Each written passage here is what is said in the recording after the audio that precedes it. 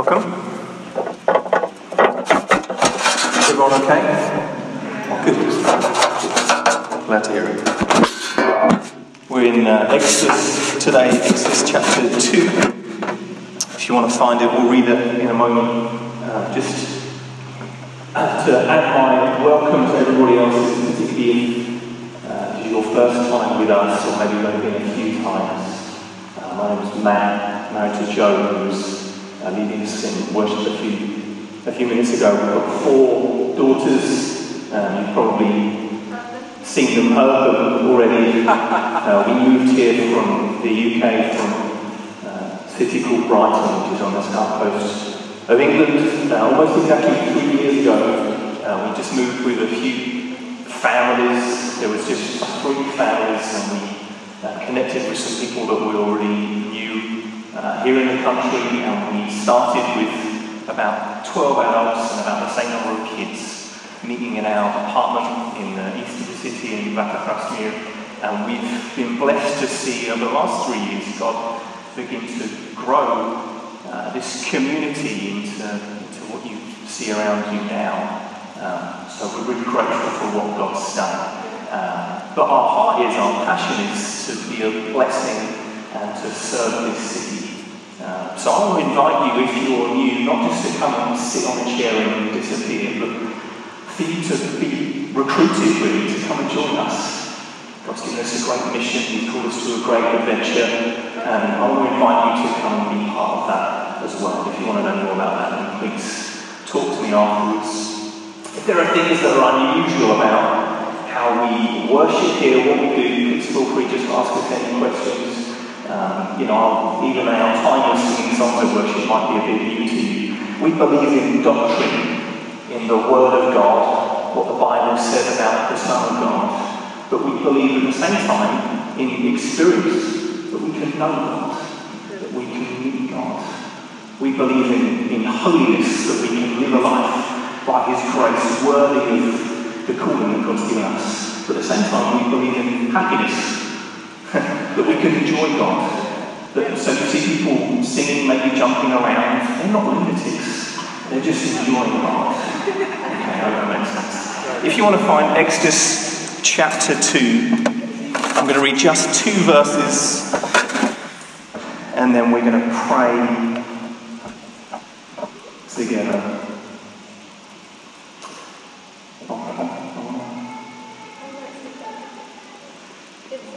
Those verses will appear in a moment. If not, I'll just read them to you. Fine, I'm just going to read them. Here we go. This is from the English Standard Version of the Bible.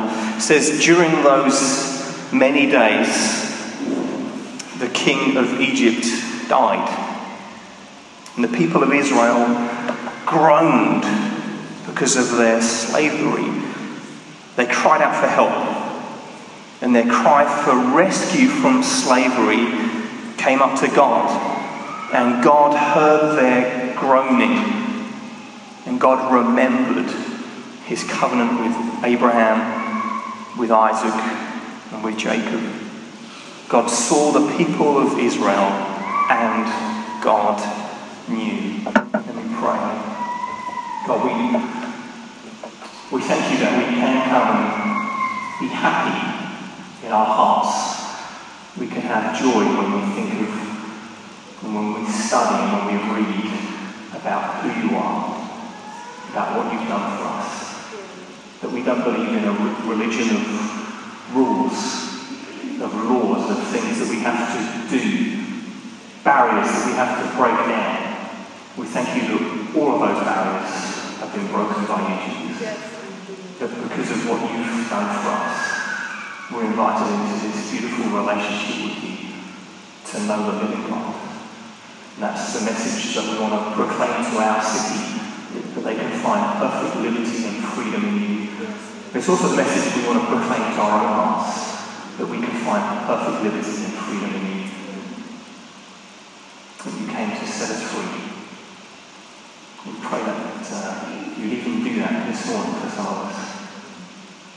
You'd speak richly and deeply to our hearts to come and bring freedom to our lives. Amen. The words did appear on the screen, that's good. We're in the book of Exodus over these last few weeks and into the coming weeks and months. And we're studying the book of Exodus. We tend to preach through books of the Bible. We believe that's what the church should do, really. What else do we do? But we're particularly in Exodus because Exodus tells us a wonderful story. It tells us a story about what God did through Moses with the people of Israel. But it also invites us to come and be part of that story. It's a story not only about what God did several thousand years ago, but it's a story about what God has done for us and what He wants to invite you to be part of. And I want to start by doing a bit of art history. Is that right? It's a bit of art history. If the pictures are not going to work. There we go. Anyone know what this is? Joe knows because we went to the exhibit on Monday. This is an etching by Rembrandt. I'm sure you guys have heard of Rembrandt. We went to the Rembrandt house, which is the house where he lived for a number of years, where there's a museum there earlier this week. When Rembrandt was alive, he was more famous for his etchings than his paintings. Obviously now it's the other way around. And an etching is where on a piece of, I think it's copper, with various different tools, you can kind of indent markings into the copper, and then you put it through a printing press, you smother it with ink, put it through a printing press, and you get a picture that comes out of it. But the difference between an etching and a painting is obviously with a painting, once you've done the painting, if you want to amend it or change it, you can, but you just have to paint over what was there before. And what was there before that disappears. Whereas with an etching, if you want to change it, you just scribble on it again, and then you put it through the pressing and again. So it means with Rembrandt's works, you've got a number of different stages, versions of it that you can see. So this next slide that's going to appear, it's the same etching done on the same piece of copper, but this is several stages later on. Does anyone know what this is? This etching, it's like an exam, isn't it? It's a test. You're all failing right now, by the way. There we go. This is an etching of. This is Christ. This is Jesus brought out by Pilate, who was the governor of Jerusalem and Judea at the time, the Roman governor, and he brought Jesus out before the people. It's a story you can read about in the Gospels, in Matthew 27 in particular. And you'll notice in the first one, there's also people here. And then in the second one, Rembrandt removed all the people in the front of the image. And Rembrandt did that because it's an art technique that he used to draw you as the viewer into the picture, to draw you into the story. Rather than you just observing this crowd of people, he's giving a message to us. He's saying, you're part of that crowd. You're part of that audience. So when Jesus was led out to this crowd of people, and a week before that, there'd been Palm Sunday, and they celebrated, they welcomed Jesus into the city. And a week later, they're in this crowd and they're chanting, crucify him, crucify him. The crowd turned against him. And Rembrandt's saying to us, you're part of the story. We can think that maybe we would have reacted differently if we were there, that we can somehow, over the course of history, we can stand in judgment on them. And Rembrandt says to us, no, we would have done the same. And that's kind of what I'm saying about why we're in the book of Exodus, because we're inviting you the same way Rembrandt invites us in this painting. We're inviting all of you to come into the story, to realise that we might like to read the story of Moses in the Exodus and think, yeah, I could be a bit like Moses, when actually we're a lot more like the Hebrews, the Israelites. So when we read in these few verses, just 2 verses we're looking at today, or 3 verses, when we read about the Israelites moaning, crying, groaning, it's all about us. And we're going to look at what that means for us this morning. So we're going to talk about our slave master, a cry for help, and how God hears, God remembers, and God knows. God knows. So what's happened in this story to bring you up to date? These few verses, they bring us to the end of the first part of Exodus. So in the first 2 chapters, it tells the story of how, first of all, Joseph had had brought the people of Israel, just a few families that were at that time were the people of Israel, the Hebrews, the sons of Jacob and their families, had brought them into Egypt when Joseph was kind of sort of like the prime minister there. And it connects us with the story of Genesis, which we just finished, the previous book of the Bible. And it tells how Joseph and his brothers had died. And what was a few families became a nation. But this nation of people went from helping to govern Egypt to suddenly becoming slaves, to being oppressed. In Exodus chapter 1 and Exodus chapter 2 tells a story of what really could be described as genocide, where the Hebrews are being severely, brutally oppressed, where Pharaoh commands that the sons who are born are murdered and killed. And that's how we pick up the story of Moses. Moses' mother puts him in a basket. She's been trying to protect him for 3 months. She's aware he's growing too big now, the people are going to discover him and he's going to get murdered, so she puts him in a basket and sends him off. And Exodus 2 tells the story of his rescue. It tells the story of what happens next with Moses, how he ends up confronting one of these slave masters and killing him, which Jericho was talking about next week, and how Moses ends up leaving Egypt, going away, getting married. And then here, these last few verses, we pick up the story, and it's probably maybe 40 or so years later. That's what Acts 7 seems to indicate to us. So we pick up the story 40 years later, and yet for the Hebrews, this people, as far as we can tell, they're in the same situation. They're moaning, they're crying out because of the slavery, because of the oppression that they're under. And the thing is, as I said, we can feel part of this story. Jesus said this in John 8. So Jesus answered them, "Truly, truly, I say to you, everyone who practices sin is a slave to sin." Everyone who practices sin is a slave to sin.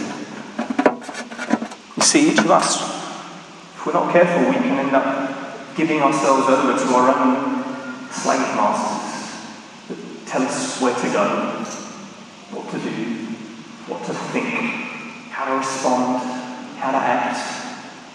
I was reading a story in a newspaper this week of a rehab clinic that was opened to invite people in who were addicted to the internet, which sounds bizarre, sounds crazy.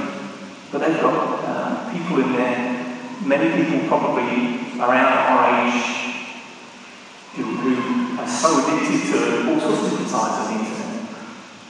To internet gaming, to pornography, just to social media.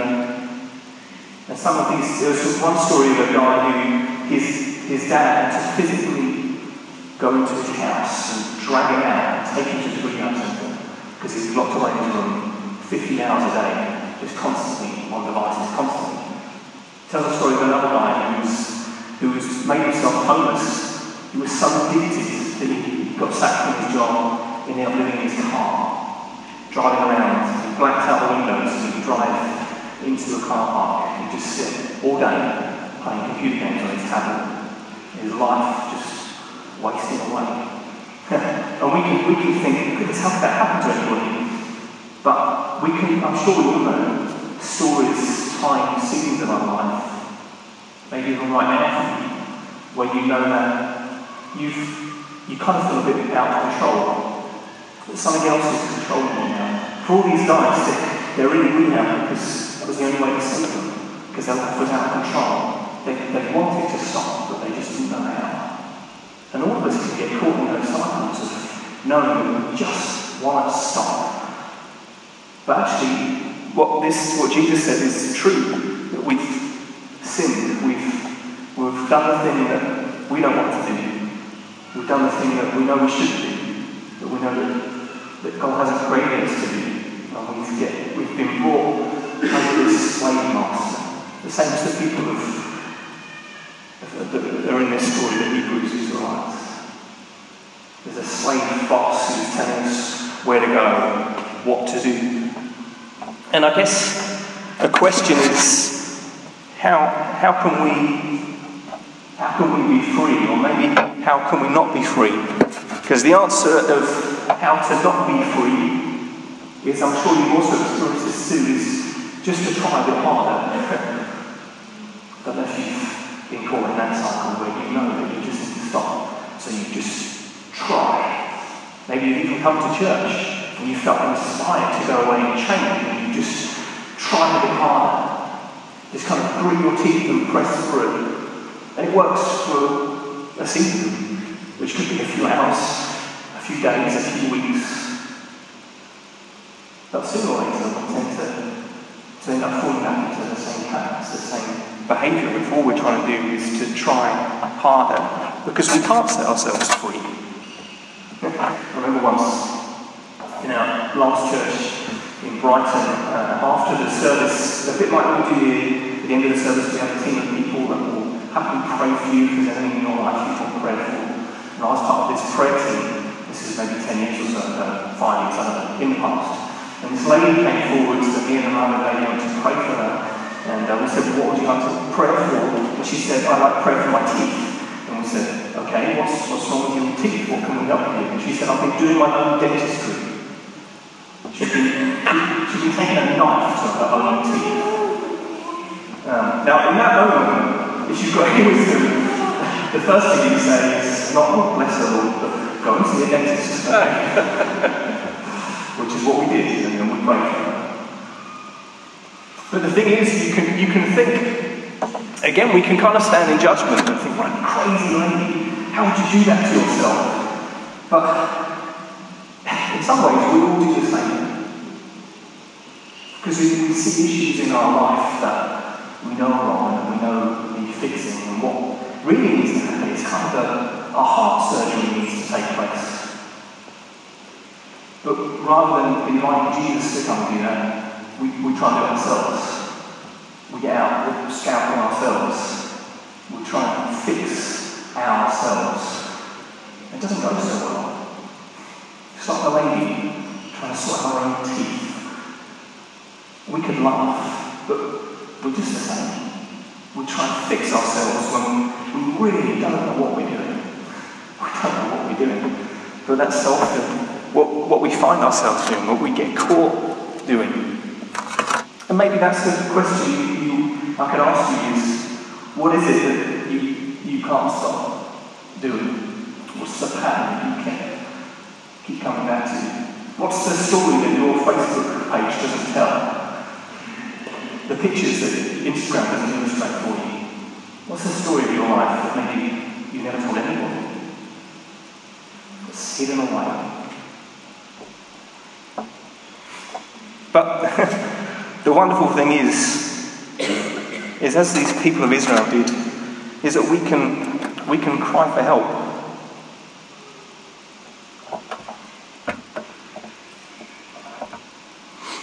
You see, in this desperate situation, the Hebrews have been brutally oppressed, and you get this moment where they cried out.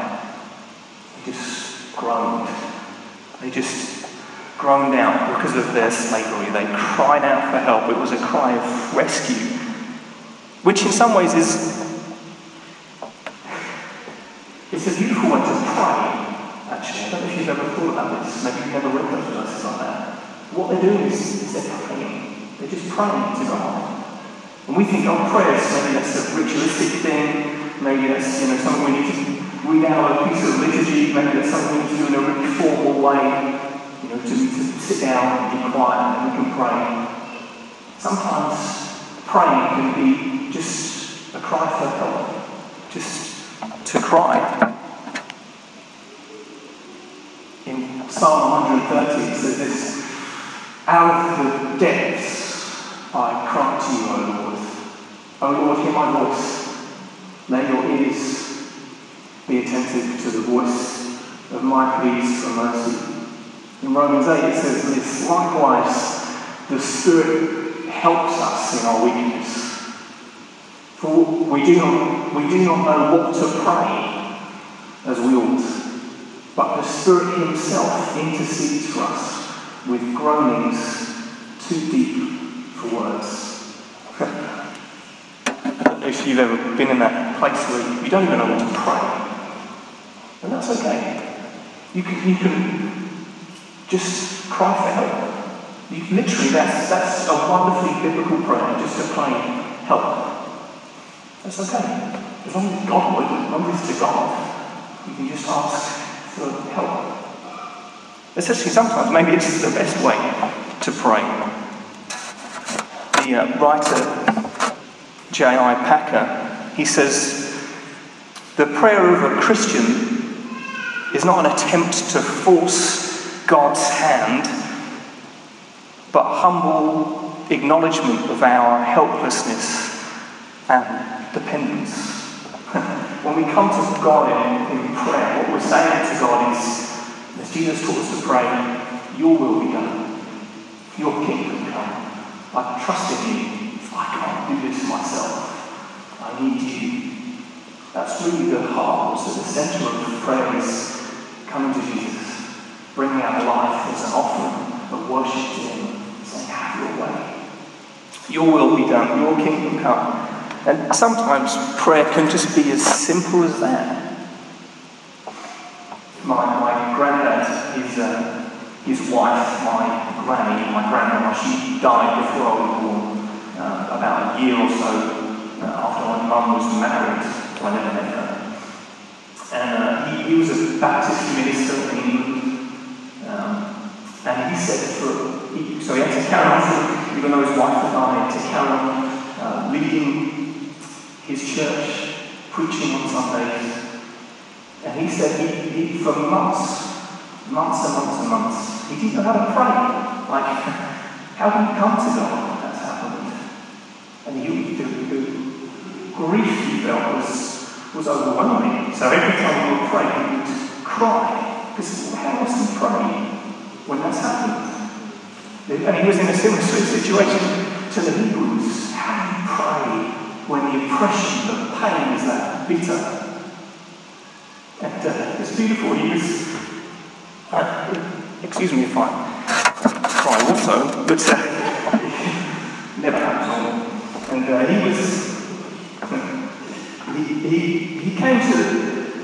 he was reminded that actually one of the things that the reason Jesus does now is he prays for us. He was reminded of this verse from Romans that the Spirit intercedes for us. So, the one thing he learned how to pray is he could pray, Jesus, pray for me. Jesus, pray for me. Help. And he prayed that for months and months, just trusting in God. And the thing is there's no better way to pray in that scenario. We can sometimes feel like our prayers need to be long, need to be full of big words that we don't even understand. Our prayers can be simple, so that our hearts come to God. You see, because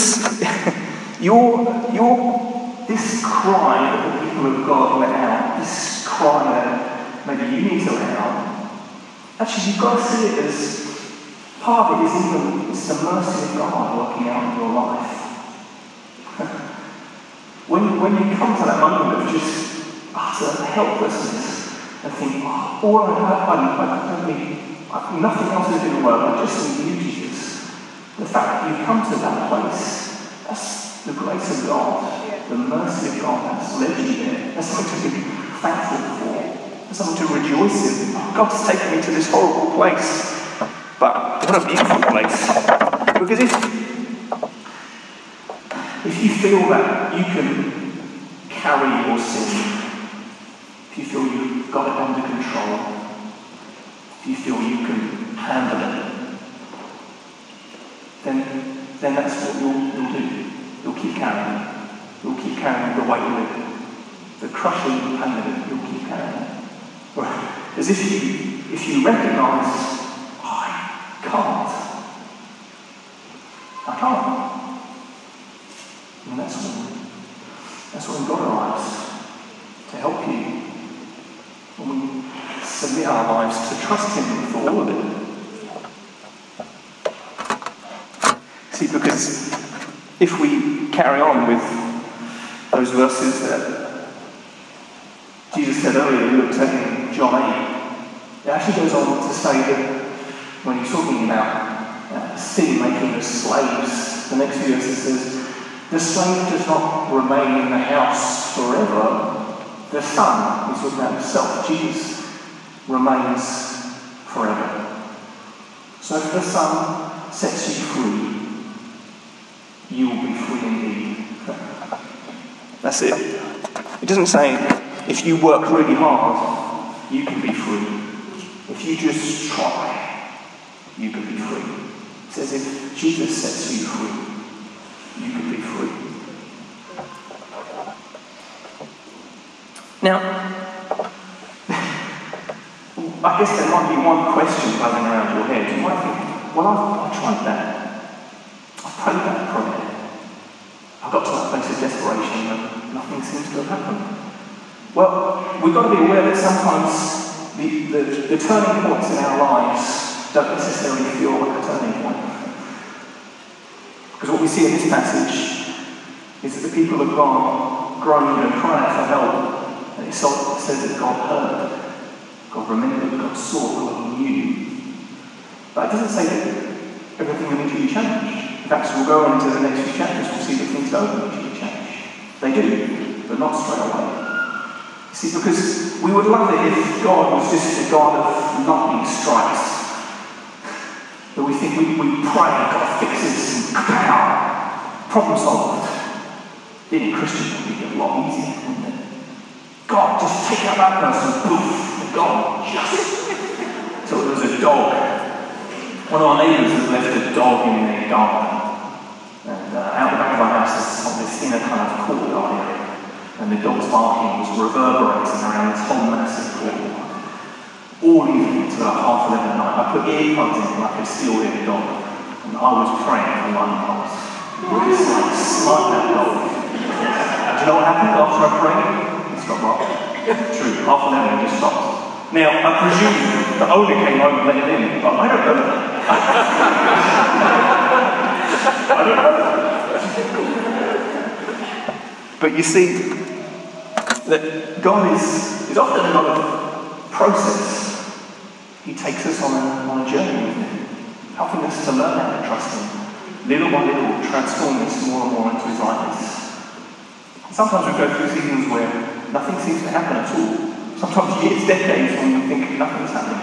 And then we go back and we can suddenly have an overview of our lives and think, oh, look what God did. It's amazing.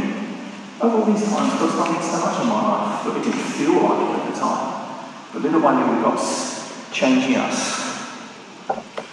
See, because what happens is we get this. What's happening here is we have reached the turning point. Because as I said, it says, and God heard their groaning. God remembered His covenant with Abraham and Isaac and with Jacob. God saw the people of Israel and God knew.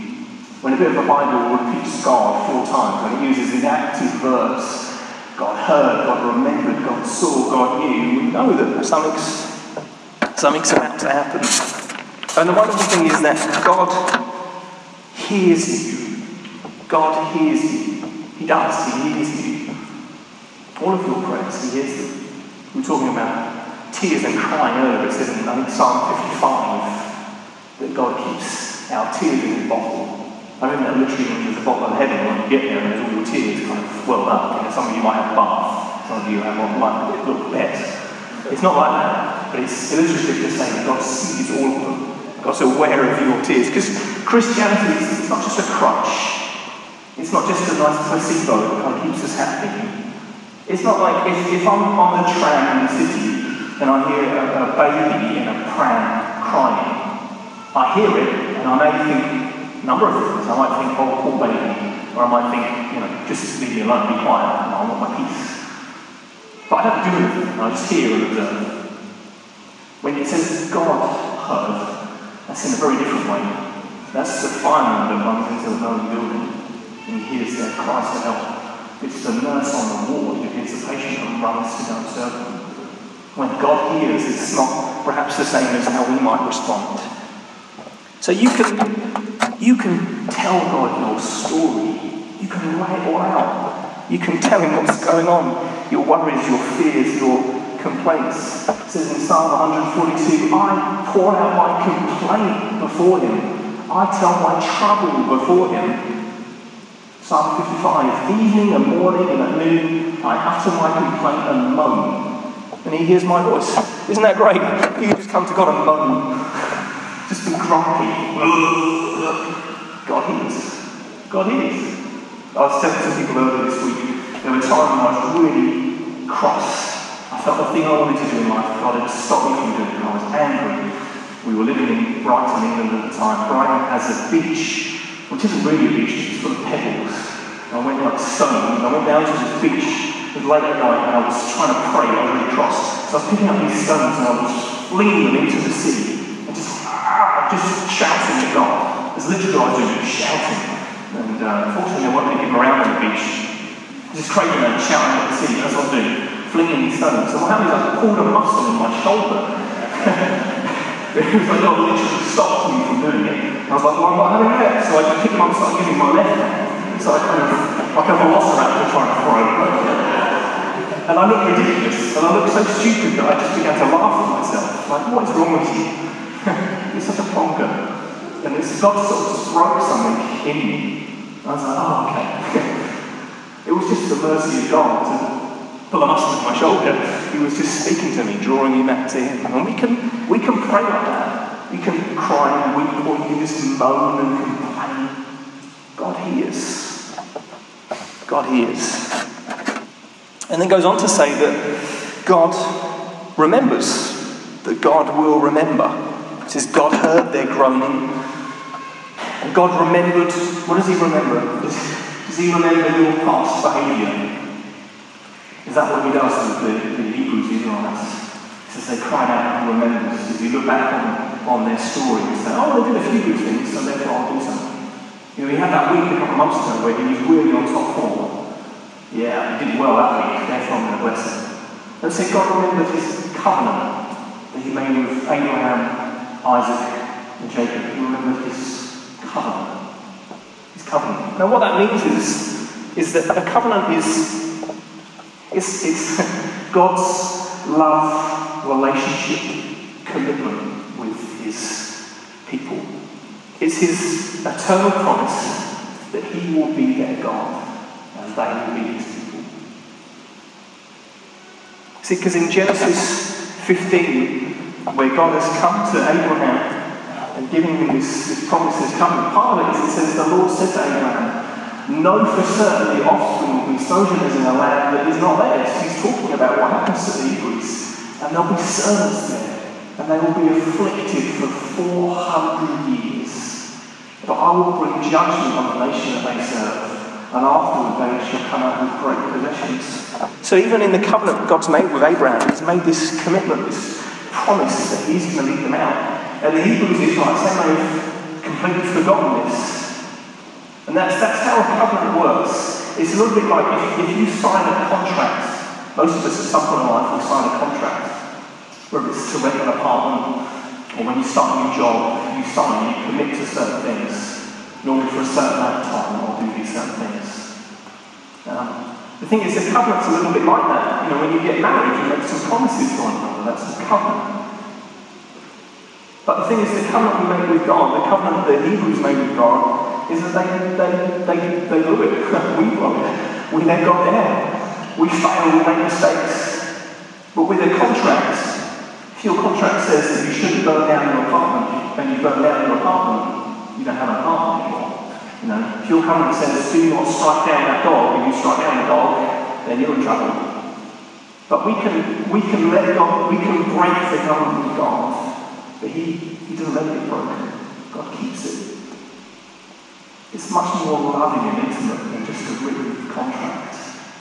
God's made this eternal, everlasting commitment to his people. So it says he remembered his covenant, he remembered the commitment that he had made to them, and he follows through on it. See, because God doesn't remember our sins, but his faithfulness.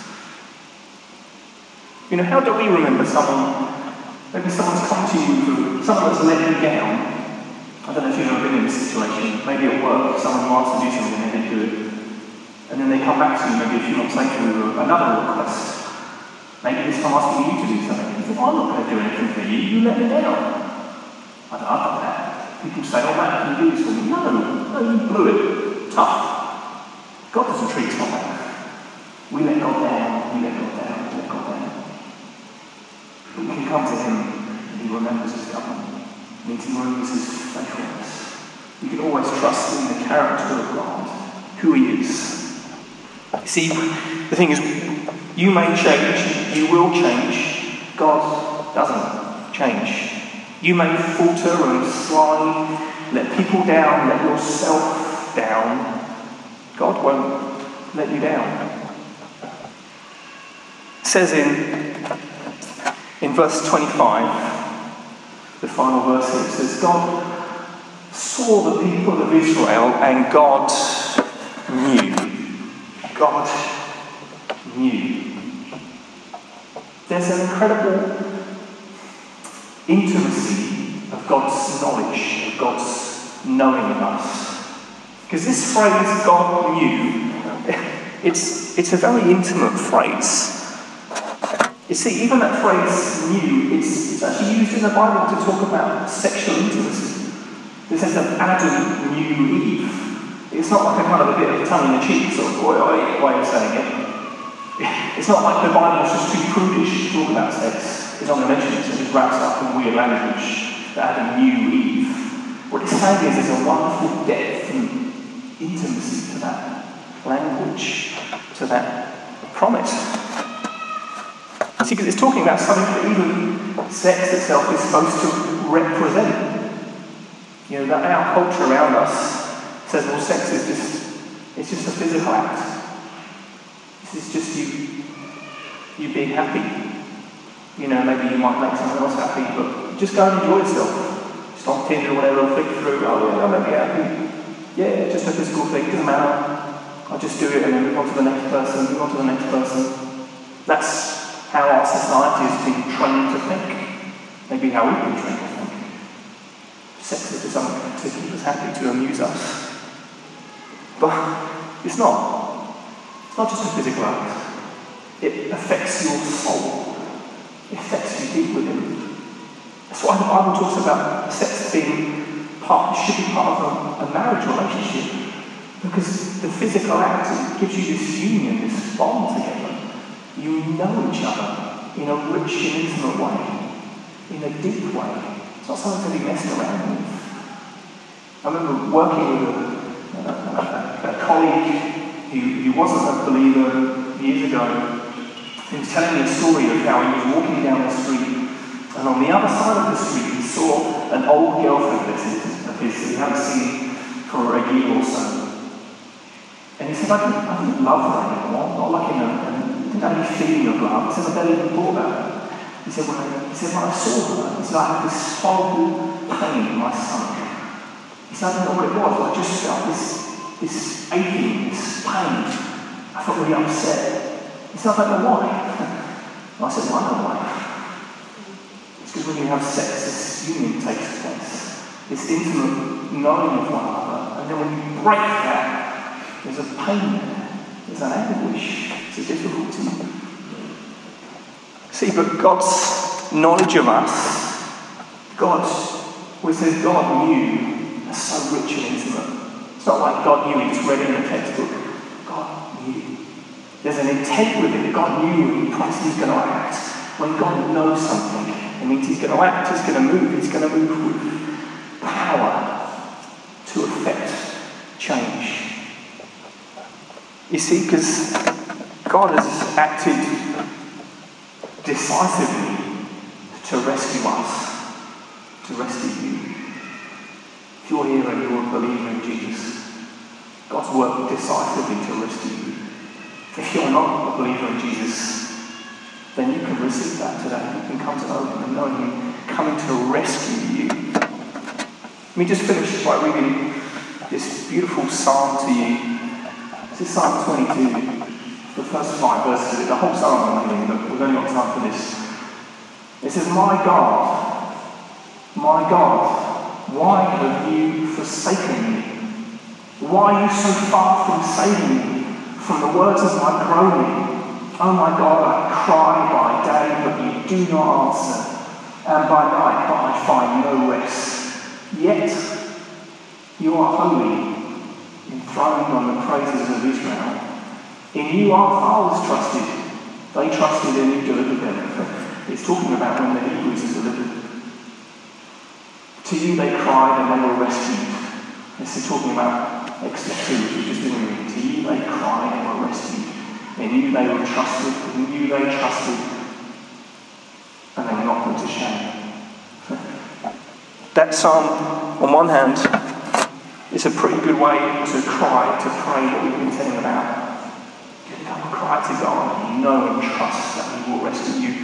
But also, maybe if you're familiar with your Bibles, you'll know that that's the first line of it is what Jesus cries from the cross. That Jesus cried out, my God, why have you forsaken me? It's Jesus praying. You see, because in Jesus' cry from the cross, that's God's definitive, decisive, once and for all answer for all of our cries.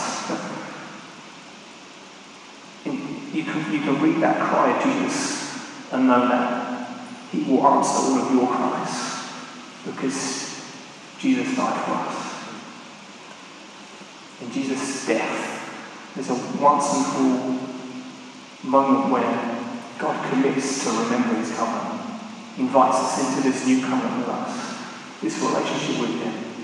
And we can come now and know that we've been rescued for the one huge issue in our life that we don't know God. We've been rescued into a relationship with Him to be His people. But He's rescued us as well to fix us, to keep on changing us, to keep on working in our lives and in our hearts.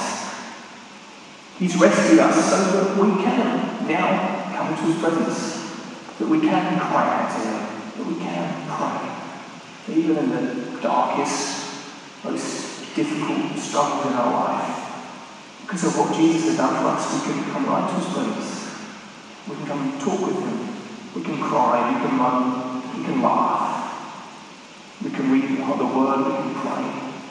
Because of what Jesus has done for us now, we can know Him. Let me pray, and then Joe can lead us in a song.